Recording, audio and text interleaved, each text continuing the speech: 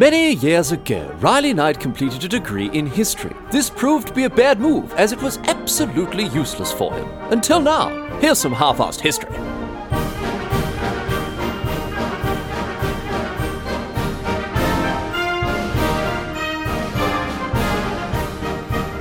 What's going on, mate? Great to have you along for some more half-assed history. This week on the agenda, going to be having a chat about the history of football in all its terms. And regular listeners of the show will know that every episode, I refer to all of you alert listeners as sports fans at the end. And, in over 130 episodes, I've actually done very little to follow through on that. So today, we're going to be covering the history of the most popular sport on the planet, soccer, of course, as well as many of the other different variants and offshoots that it's produced over the years. There's rugby, obviously, there's American, Canadian football, there's Gaelic football, and of course, the realest, most authentic, and most pure of all the football variants, bloody Aussie rules, mate. Aussie rules footy, get around it.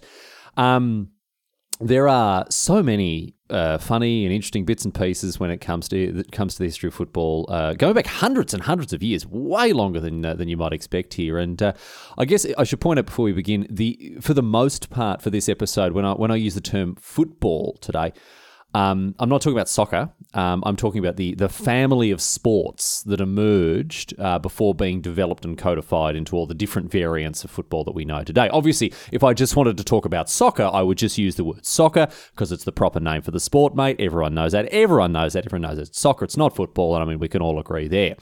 Anyway, as I say, a lot to get across today, hundreds of years of history and some very silly nonsense along the way, including, you'll be very pleased to hear, a very light sprinkling of horrible murder here and there. Not too much of it, but there is the history of football is perhaps a little more violent than you might imagine. But let's get to it. Let's get to it here and have a chat about the history of football, soccer, gridiron, rugby, and of course, Aussie bloody rules, mate. Aussie rules, all of them. We're going to cover all of them here. We're going all the way back. Where are we going to actually? All the way back to where do we start? Let's have a think about it. I mean, it really depends what you mean by football, actually, doesn't it? So let's figure out what we mean exactly by that term. Let's figure out what we're talking about here. Football, as a family of sports, usually involves a game of two teams between around 10 to 20 people on each side, and players kick or otherwise propel a ball towards their opponent's end of the playing area and get points by either putting it into a goal area or between some sticks in the ground, or maybe over a line on the ground. And the other team tries to stop you from doing this, basically, while also trying to do it themselves. And finally, but very importantly, players don't use anything other than their bodies to move the ball. No sticks, no rackets, clubs, paddles, nothing like that. And that probably is the biggest differentiator of the football family of sports compared to other ones where you can hit something with a bat or a racket or whatever else. So that's a loose definition of football, and I guess perhaps the earliest game that meets this very loose definition. It takes us all the way back to the 3rd century BCE. So this is 2,300 years ago here, to ancient China, as well as Korea, Japan, and Vietnam. So some East Asian countries here. And this game that they played there called Cuju. It was thought to be a military training exercise to help keep the soldiers nice and fit. Cuju had some stuff in common with modern soccer, but there was only one goal rather than two. It was one goal right in the middle of the field, although sometimes they did play with two in different variants from place to place. Another ancient form of the game was called Episkouros. It was played in ancient Greece, although this game was very violent, and you could actually use your hands to move the ball, so not quite like soccer, a bit more like rugby, I suppose. Although we're not completely sure on all the rules and everything. The ancient Greeks seem to have forgotten to televise all the major matches. Very foolish and forgetful of the ancient Greeks. There, you'll agree with me. We don't have we don't have a huge amount of evidence of what the game looked like because they forgot to bloody turn the cameras on, apparently. Various other cultures around the world had similar games. I mean, look, it's not surprising. It's not a very complicated concept, kicking a ball across a field. And a lot of people got around to inventing it. Various indigenous people in North America played football-like games, sometimes with European colonials when they arrived. And That was in contrast, actually, to some Mesoamerican civilizations that invented games that were much more like basketball and volleyball, and then other North American, Native American civilizations played games more similar to lacrosse. So quite a bevy of different sports in North America and Central America there. And throughout the Pacific, too, football-like games were quite popular. Indigenous Australians and Maoris played ball games that roughly fit the definition of football, though we don't know a huge amount about them, to be honest. But it's important to note that many of these games that we've talked about here, and I mean not all of them, but some of them at least, they were played with stuffed balls, not inflated ones, which would bloody hurt your foot, booting around a leather orb filled with stuffing, I reckon. But to move more in the direction of the precursor of modern football and sort of, kick off that family tree here, to kickstart our history of the game that would later spawn soccer and all of its variants, we turn our attention to the medieval British Isles, particularly England, perhaps as early as the 9th century here, a bloody long time ago. But we come into focus here in the 12th century. It may have been started. It may have been played as early as the 9th century, but we really we have this whole thing come into focus really in the 1100s, in the 12th century, when proper accounts of what is today referred to as mob football start to emerge. This was a chaotic and violent game that has. Some similarities to modern sports. Mob football was played not on a field or like, sort of an enclosed space with boundaries. No, it was played between two villages or even towns. So it wasn't played in a field so much as it was played on many fields. And rather than, two teams with, just 10 to 20 people, there would be hundreds, because if your village was playing against another village, you'd come down and you'd get stuck in and you'd get involved along with the hundreds of other people that lived in your village. You'd try to propel a ball, whether it was stuffed, as I mentioned, stuffed with stuffing or whatever else, or inflated, an inflated pig's bladder often. You try to propel that ball to the opposing goal, which was usually the parish church in the other village. You'd try to kick it through, the balcony or just a window of the church, and that was how you'd score. And again, the entire village had come out and play, hundreds and hundreds of people, not just playing the game, but also just fighting and scuffling and getting stuck in with a good bit of rough and tumble here as the ball moved between two, again, entire villages. There weren't really rules as such. I mean, rather than rules, the only thing you had to worry about was like the actual law itself. You weren't allowed to kill anyone, for example, while not playing football. You weren't allowed to kill anyone full stop. And broadly speaking, those laws have survived both in a criminal sense and on the football field. As far as I know, there isn't a modern code of football that does allow murder as part of its legal gameplay procedure. It'd be a very different game, I'd imagine. It'd be a very bloody different game if you could do a murder in order to score a goal. But as I say, no real rules, definitely no referee. I mean, there's nothing in the way of a referee in any case. So it was just bloody anarchy. You could do, essentially, again, whatever you wanted as long as it wasn't actually illegal. And various documents over the centuries sort of give us a picture of what this game looked like. They make reference to this mob football with descriptions of, various details surviving from the 12th, 13th, 14th centuries. And from what we can tell from many of these rather oblique references that were made to the game, not all the descriptions are hugely detailed, is that it seemed to be completely chaotic, just aggressive and enormously brutal indeed. Most accounts talk about the violence and the destruction that these games of football brought, rather than the tactics, I guess, of being in a melee trying to propel a pigskin into an opposing church window. But it wasn't just violence and destruction that was wrought on people, like opposing players or whatever else. It was also against buildings and property as well. These games would bust up houses and shops and disrupt the orderly runnings of towns and villages. And there are plenty of examples of games of football ripping through a town, ravaging it, almost not razing it to the ground, but you get the idea, and leaving scores of people injured in its wake. And some of the injuries people suffered quite bad. I mean, broken bones all over the place, of course, and even the odd stabbing, which certainly isn't, what most people are looking for when they head out for a day at the football. There's an example of there's a document from Ireland in 1308 that tells us about how one of the spectators accidentally stabbed one of the players. I mean, hardly surprising given your common football fan, although today they just content themselves with hurling abuse at the players rather than, stabbing them. Anyway, it was in the 14th century that governments, in response to this wanton violence, began to crack down on mob football, which is, unsurprising given that they were just organised chaos and very often not even organised. In 1314, English merchants petitioned King Edward II to ban football altogether as it was so disruptive to trade and commerce, not just because games would, bust up shops and whatever else, they'd also block highways and prevent goods from being delivered safely. And King Edward II, he responded with a decree that banned football altogether with the following reasoning. Check this out.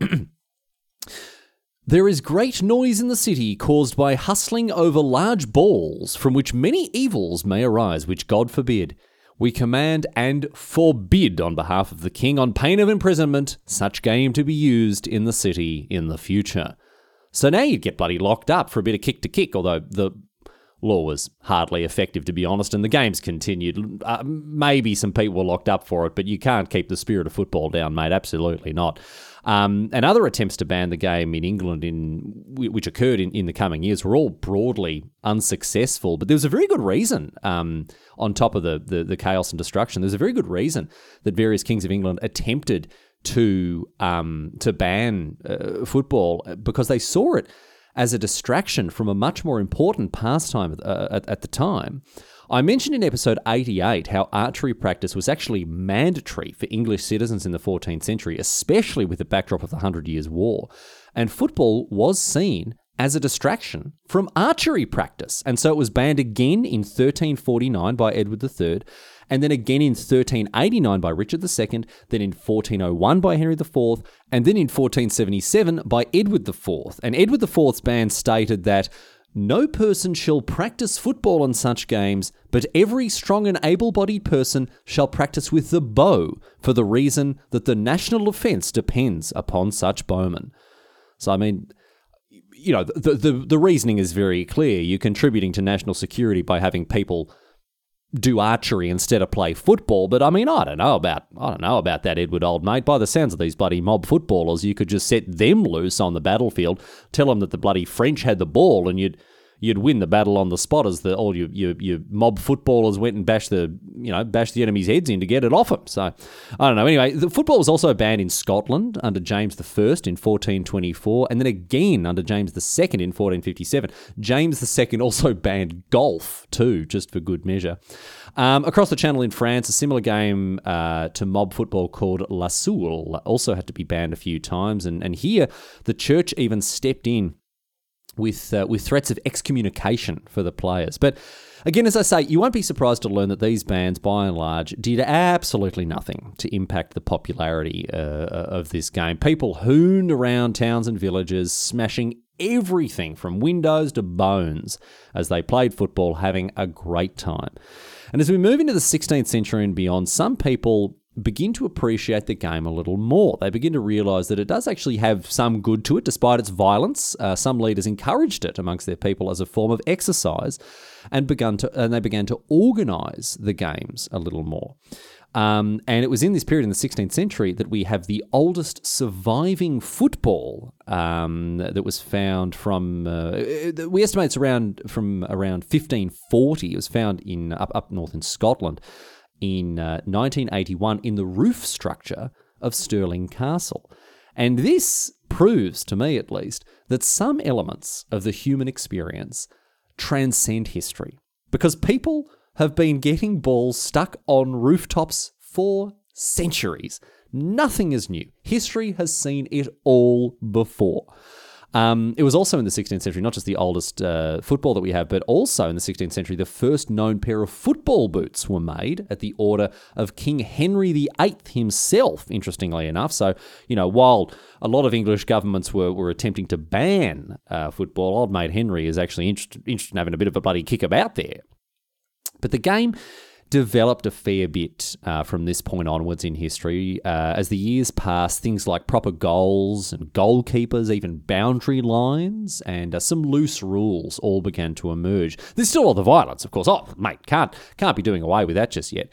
But the modern form of the game is beginning to take shape in the 17th and 18th centuries slowly but surely. Now, the old ways, they died hard. Let me tell you this. Football was used not just as a recreational pastime for many, but also at times as a political tool for protest. For example, in 1764, when a series of laws known as the Enclosure Acts were restricting public access to private land, which obviously isn't ideal when you try to boot a ball between villages. And in response to this, a protest was organised. A large football game was pulled together. Hundreds and hundreds of people turned out to play, in inverted commas. But the game itself was actually just a front. It was a diversion. They weren't planning to play a game at all. In fact, the people turned out to protest these land restrictions.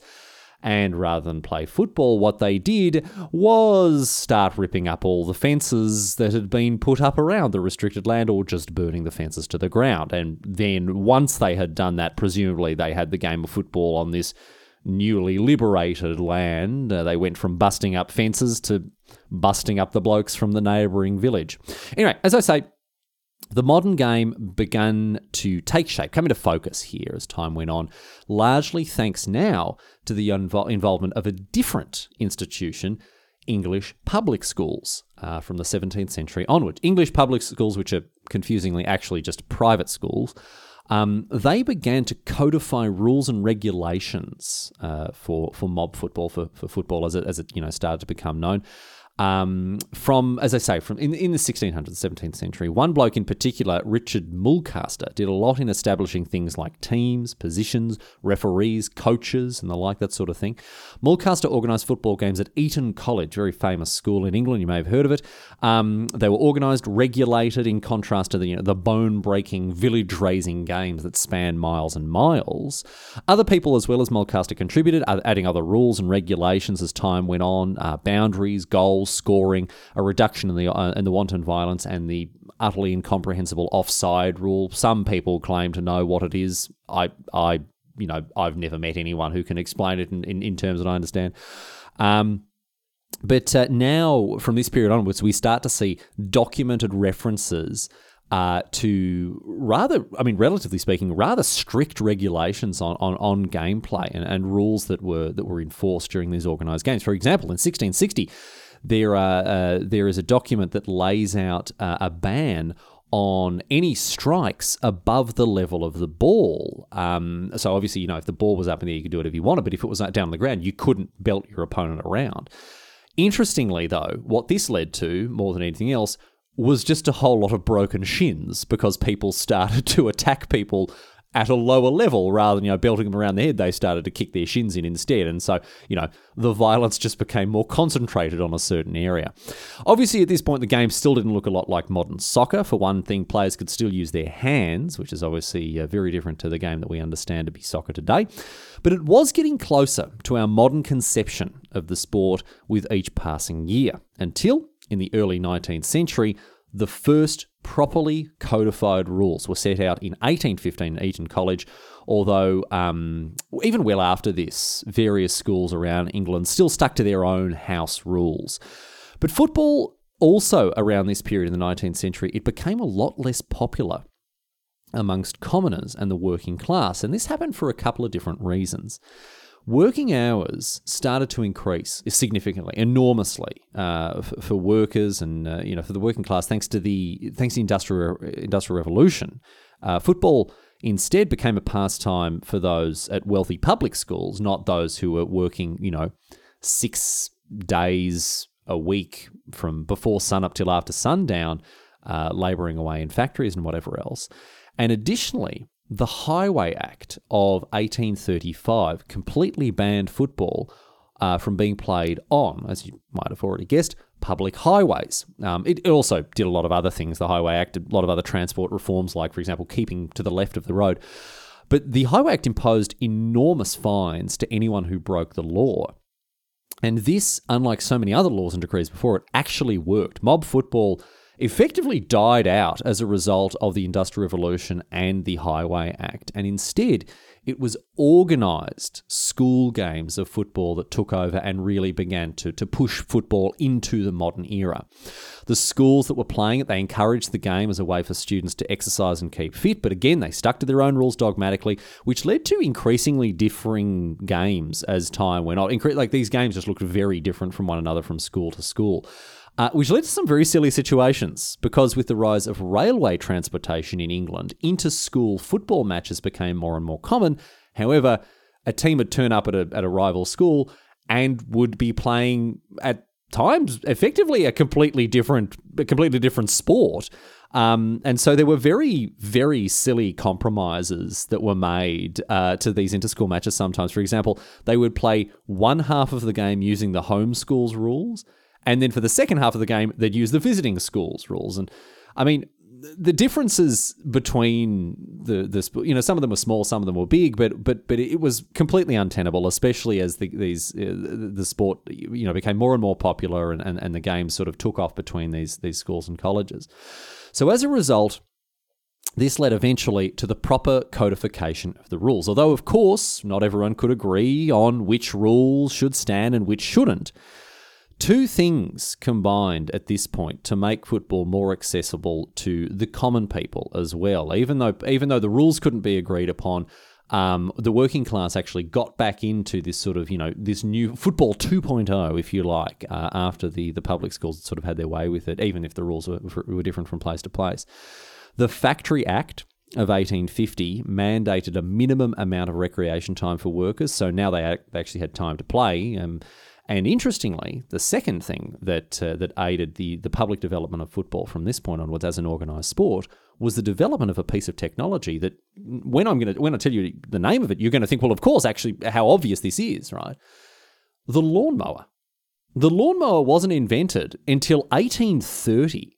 And when it caught on in popularity in the coming years, it became a way, of course, to prepare sports grounds, both at these elite schools and in, common areas, common parks and stuff for the general public. So it's no coincidence that it's not just football. Many other sports as well saw their rules codified around this time, thanks to the development of the lawnmower, lawn tennis, lawn bowls, other games that were played on grass, all became more strictly regulated with the development of a machine that so greatly aided in preparing an area in which to play them, and therefore gave the sports a wider appeal and a wider accessibility to a working class that now enjoyed a greater amount of leisure time after the Factory Act of 1850. So it's very funny because you look at the lawnmower out in the backyard and you don't think, oh, that's responsible for the rise of different sporting codes, but the invention of the lawnmower actually had a lot to do with the development of football and popularity of football as a game that was played by at least in an organised sense by the working classes. Anyway, the rising popularity of football as an actual proper organised sport, both in these schools and these posh schools, and amongst the common working class, the popularity directly led to the first great schism amongst football codes, as clubs came together to debate, negotiate, formulate, and eventually settle upon a unified set of rules. Now, this wasn't an easy thing to do. Every faction was pretty keen on their own particular version, many of which were, of course, mutually incompatible. But this great schism that I mentioned there a second ago was principally over a single question, and this single question was, could you use your hands? Were you allowed to handle the ball? Could you use your hands while playing this game of football? Now, most versions of the game allowed players to use their hands, at least in a minimal sense. You were allowed to use your hands to stop the ball. You weren't allowed to propel it or carry it or pick it up or anything else like that. But if the ball was in the air, you could reach out and you could use your hand to stop the ball in its tracks, and then you would have to dribble it or kick it along the ground. And this was a great point of contention because in some school codes of football, you were allowed to pick it up. You were allowed to propel it forward. You were allowed to, do many things that obviously would never be seen in the modern game of soccer. And this led to an enormous division between different football playing communities. There was another one as well, which is also quite funny. Another great point of contention was whether hacking should be allowed. Hacking here referring to the act of kicking another player in the shins. Now, most people who came together to debate the new laws of the game were not in favour of hacking remaining as part of the sport. But when a ban on hacking was proposed at these negotiations, one of the delegations withdrew from the negotiations altogether, claiming that hacking was essential to the game and that banning it would ruin the sport forever. I mean, it didn't, but it is very funny to think about, there being a club or maybe a couple of clubs there, a couple of teams that were so determined, they just wanted to get a good shin kicking in that they walked away from the negotiating table. They were going to die on the shin kicking hill. Anyway, the long and the short of it is this. In 1863, the Football Association was created when, on the 26th of October, a finalised set of rules was agreed upon in the Freemasons Tavern on Great Queen Street in London after a long series of meetings. These new laws of the game were broadly an amalgamation of two of the leading football codes at the time, the Cambridge rules combined with the Sheffield rules. And while some people held out, eventually these standard rules caught on broadly and created the modern game of soccer. But still, not all clubs agreed, particularly on the whole you can't use your hands bit. And so in 1871, rugby football was properly codified with the creation of the Rugby Football Union, a creation of those clubs that wanted to, still be able to continue to pick up the ball and run with it.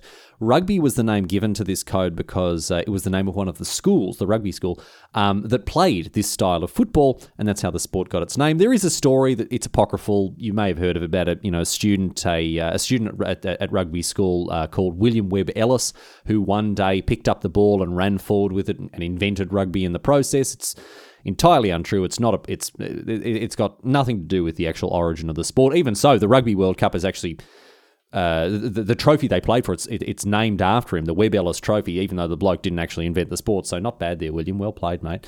But rugby emerged as something of a counterpoint to the football that was played by those who had agreed to the rules in the Freemasons Taverns, those who had set out the laws of the game there. So broadly speaking, in two corners we had soccer, association football, and rugby football. And these two codes continued, to develop in parallel without really ever having too much to do with each other from that point onwards. Now, obviously, soccer, as you know, involves no touching the ball with your hands unless you're either the goalkeeper or Diego Maradona, whereas rugby players can pick up the ball, they can carry it, and they can even throw it, but only backwards. And soccer has evolved to become almost non-contact. It seems to attract players with absurdly low pain thresholds, but unbelievably quick recovery times, whereas rugby obviously is about as rough as it gets. And obviously soccer has a single way to score a goal. You can put the ball in the goal and you get one goal for doing that, and the goal obviously being just a small upright rectangle at the end of the field. While in rugby, you can score by getting the ball over the try line at the end of the field or by booting it through two upright posts. And today, when it comes to the success that both of these sports have had over the years, obviously both of them have flourished, but for reasons that completely escape me, incomprehensibly here, soccer is, for whatever reason, the more popular sport. There is no accounting for taste. But even for all their differences, when it comes to their spread and popularity around the world, both soccer and rugby, of course, share a common ancestor in both mob football as well as English public school football codes. But rugby was not the only code to develop in parallel to association football, of course, because around the world, exported by the British to their colonies or their cultural descendants, other forms of the game were developing as well as soccer and as well as rugby. And this includes, of course, the objectively greatest kind of football, bloody Aussie rules, mate. Up there, Kazali, bloody Jezelenko. Aussie rules football goes all the way back to 1858 when people organised a series of football games in Melbourne's Parklands. They were playing a game that was loosely based on English public school football, but new rules were drawn up by the Melbourne Football Club. Bloody boo the D's, bunch of Range Rover driving snobs they are, mate. Boo. Although they are the oldest professional football club in the world, in the entire world, not just Australian rules. They're actually the oldest professional club in the entire world, so we will give them that. Although, mate, haven't won a premiership since 1964, have you? Get it up, you Melbourne. Get it up, yeah. Bloody Melbourne Demons haven't won a premiership. What's that? Oh, who won the most recent Well, I mean, I wasn't going to bring up who. I wasn't going to bring it up. I wasn't going to talk about who the most recent premiership team is. But seeing as you asked, I guess I better tell you that it is, of course, the bloody Richmond Tigers, mate. Greatest club on earth. Won 3 out of the last 4. Can the bloody Tigers. Get it up, you mate. Richmond Tigers, number 1. What are you going to do about it? Anyway, back in 1858, these colonial Aussies, they're playing their version of football, which may have actually been influenced by an indigenous game called Marngrook. We're not 100% sure about that. And after this, the rules for the game were drawn up, as I say, in 1859 by the Melbourne Football Club, and the game grew more and more popular in Australia, particularly, of course, in Victoria, the colony of Victoria. Very free-form game. If you've not seen Australian rules football, very, very free-form game, played on an oval field. There's no offside rule. There's no throwing. Long, big kicks, heavy contact, and a very strong emphasis on athleticism and agility. It's played with an oval ball. The Victorian Football League was established in 1896 and eventually changed its name to the Australian Football League in 1990 after expanding nationally in the 1980s. Today, Australian rules football is the preferred winter sport of the states of Victoria, South Australia, WA, and I guess Tasmania, although their support of anything at all is, at best marginal and usually just largely irrelevant, so I don't really know how much that counts, really. Whereas in New South Wales and in Queensland, of course, they prefer rugby. And the reason for that is because, as the saying goes, simple things for simple minds. It obviously has to be nice and simple and, not too complicated, nice and easy and straightforward, if you want a Queenslander to understand or enjoy it. Quite similar to Australian rules football is Gaelic football, which developed in Ireland and also has the common heritage of mob football and public school football, along with an Irish football-like game called Corge. Corge, too, was rough and sometimes violent, and it could at times span the distances between villages, so it had a lot of similarity to mob football. Initially in the 19th century, it was actually rugby and association football codes that were the most popular in Ireland up until the establishment of the Gaelic Athletic Association, which worked very hard to push out non-Irish games. And this led to the codification of Gaelic football in 1887. It was deliberately differentiated from soccer and rugby with changes to things like stoppages, tackling rules, hand passes, and the removal of the offside rule. All sorts of stuff changed. Gaelic football, they have goals that look like a combined soccer and rugby goal, and players can pick up and run with the ball, which is round. But interestingly, even today, Gaelic football is strictly played by amateurs only. Players don't get paid, nor do managers or coaches. They all have real jobs as well as being national sporting superstars. Imagine this, for example, right? One of the greatest Gaelic football goalkeepers of all time, a bloke whose name is Stephen Cluxton, he also works as a high school teacher. He just teaches bloody physics at a high school in addition to being the best goalkeeper the game has ever seen. So it's really a really interesting approach to the game in Ireland there. Anyway, even today, Gaelic football is still enormously popular, and the final of the All-Ireland Senior Championship usually attracts tens of thousands of people to Dublin's famous Croke Park. On the other side of the Atlantic, over in North America, there's another subvariant of football that developed, of course, a series of codes that developed in parallel to soccer, known as gridiron football. Gridiron, as it's known internationally, probably, for people listening in North America, you may not even heard this term, but it is known internationally as gridiron football after the lines that are painted on the ground on a gridiron pitch. They largely look like a gridiron. Both American and Canadian football developed along similar lines to soccer and rugby initially, although, of course, on the opposite side of the Atlantic. Mob football actually existed in North America. It was played throughout New England right through the 19th century, and it was very similar to its transatlantic cousin back on the British Isles. It was messy and it was violent. So violent, in fact, that in the 1860s, it began to get banned in many different places, especially in universities that were organising, these games of football. Yale, Harvard, and the like, they banned these sort of rough and ready games of football. And after the bans, instead put more structure in place to organise and to regulate the games further. But again, just as with England, these rules actually varied quite significantly from school to school. And it was a very similar story in Canada too, where games that resembled this sort of weird hybrid of soccer and rugby were played, throughout the 1860s and onwards. But eventually the rules crystallised. And while the match that is considered today to be the first ever US intercollegiate football match, while this match took place in 1869, it wasn't until 1876 that most US colleges agreed to a new set of rules. And these rules were actually Canadian. These rules were based off of those used by McGill University in Montreal. Harvard played against McGill, liked the rules that McGill was using to play their particular brand of football, brought the rules into the American collegiate system, and most other US colleges eventually were persuaded by Harvard, by the other clubs and schools that adopted these rules, to pick them up as well. And so broadly speaking, the baseline of American football were the McGill rules. Now, obviously, they changed. The resulting game at the time was very similar to rugby, but it underwent further change in the coming years. Of course, a bloke named Walter Camp, the father of American football, he was responsible for many changes, such as the line of scrimmage. In 1906, American football adopted the forward pass, which obviously gave rise to the iconic long throws from the quarterback. Whereas in Canada, north of the border, the game remained a lot closer to rugby for a longer time until the so-called Burnside rules were adopted in 1903 and picked up, by various clubs in the following years.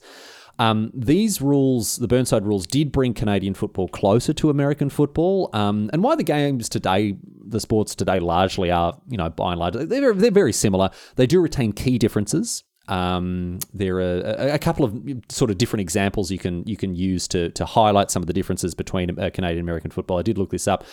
For example, in American football, players are of course allowed to conceal assault rifles on the field, whereas in Canada.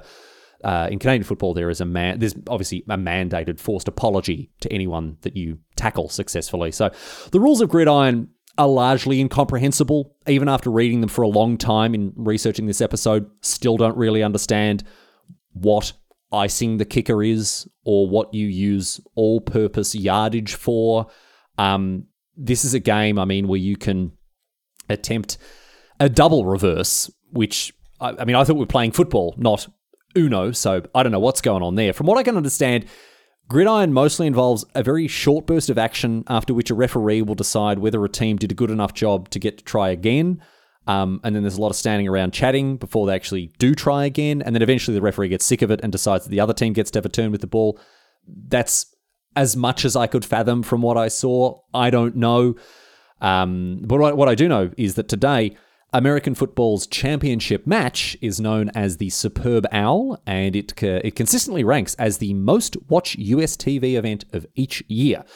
And hilariously, this I found very, very funny indeed, every year around the time of the large game, there is a huge spike in Google searches of how to read Roman numerals. But that, more or less, brings us to the end of our whirlwind tour of the history of football and how it has branched out into other various codes and forms. Obviously, there are so many others. There's futsal, there's flag football, there's rugby sevens, international rules, there's bloody kick to kick. But they all share a common ancestor. And considering the ubiquity of sport in modern life, it's incredible to think how recently sports like football have become the deeply entrenched cultural phenomena that they are today. Soccer is the most popular sport on the planet. It has the largest television audience of any sport worldwide, especially, of course, when the FIFA World Cup comes around. American football attracts the highest number of people to its professional games, and the NFL makes more money than any other sports league on earth. And then, of course, Australian football remains objectively the best variant of all football codes, even if that isn't reflected by its global popularity or viewing numbers or revenue. That doesn't matter. It is still objectively, of course, the best. We can all agree on that. And it all began when some people in England 1,000 or so years ago started a bit of rough and tumble as they tried to boot a ball through the next town's church window, causing as much mischief and mayhem on the way as they could.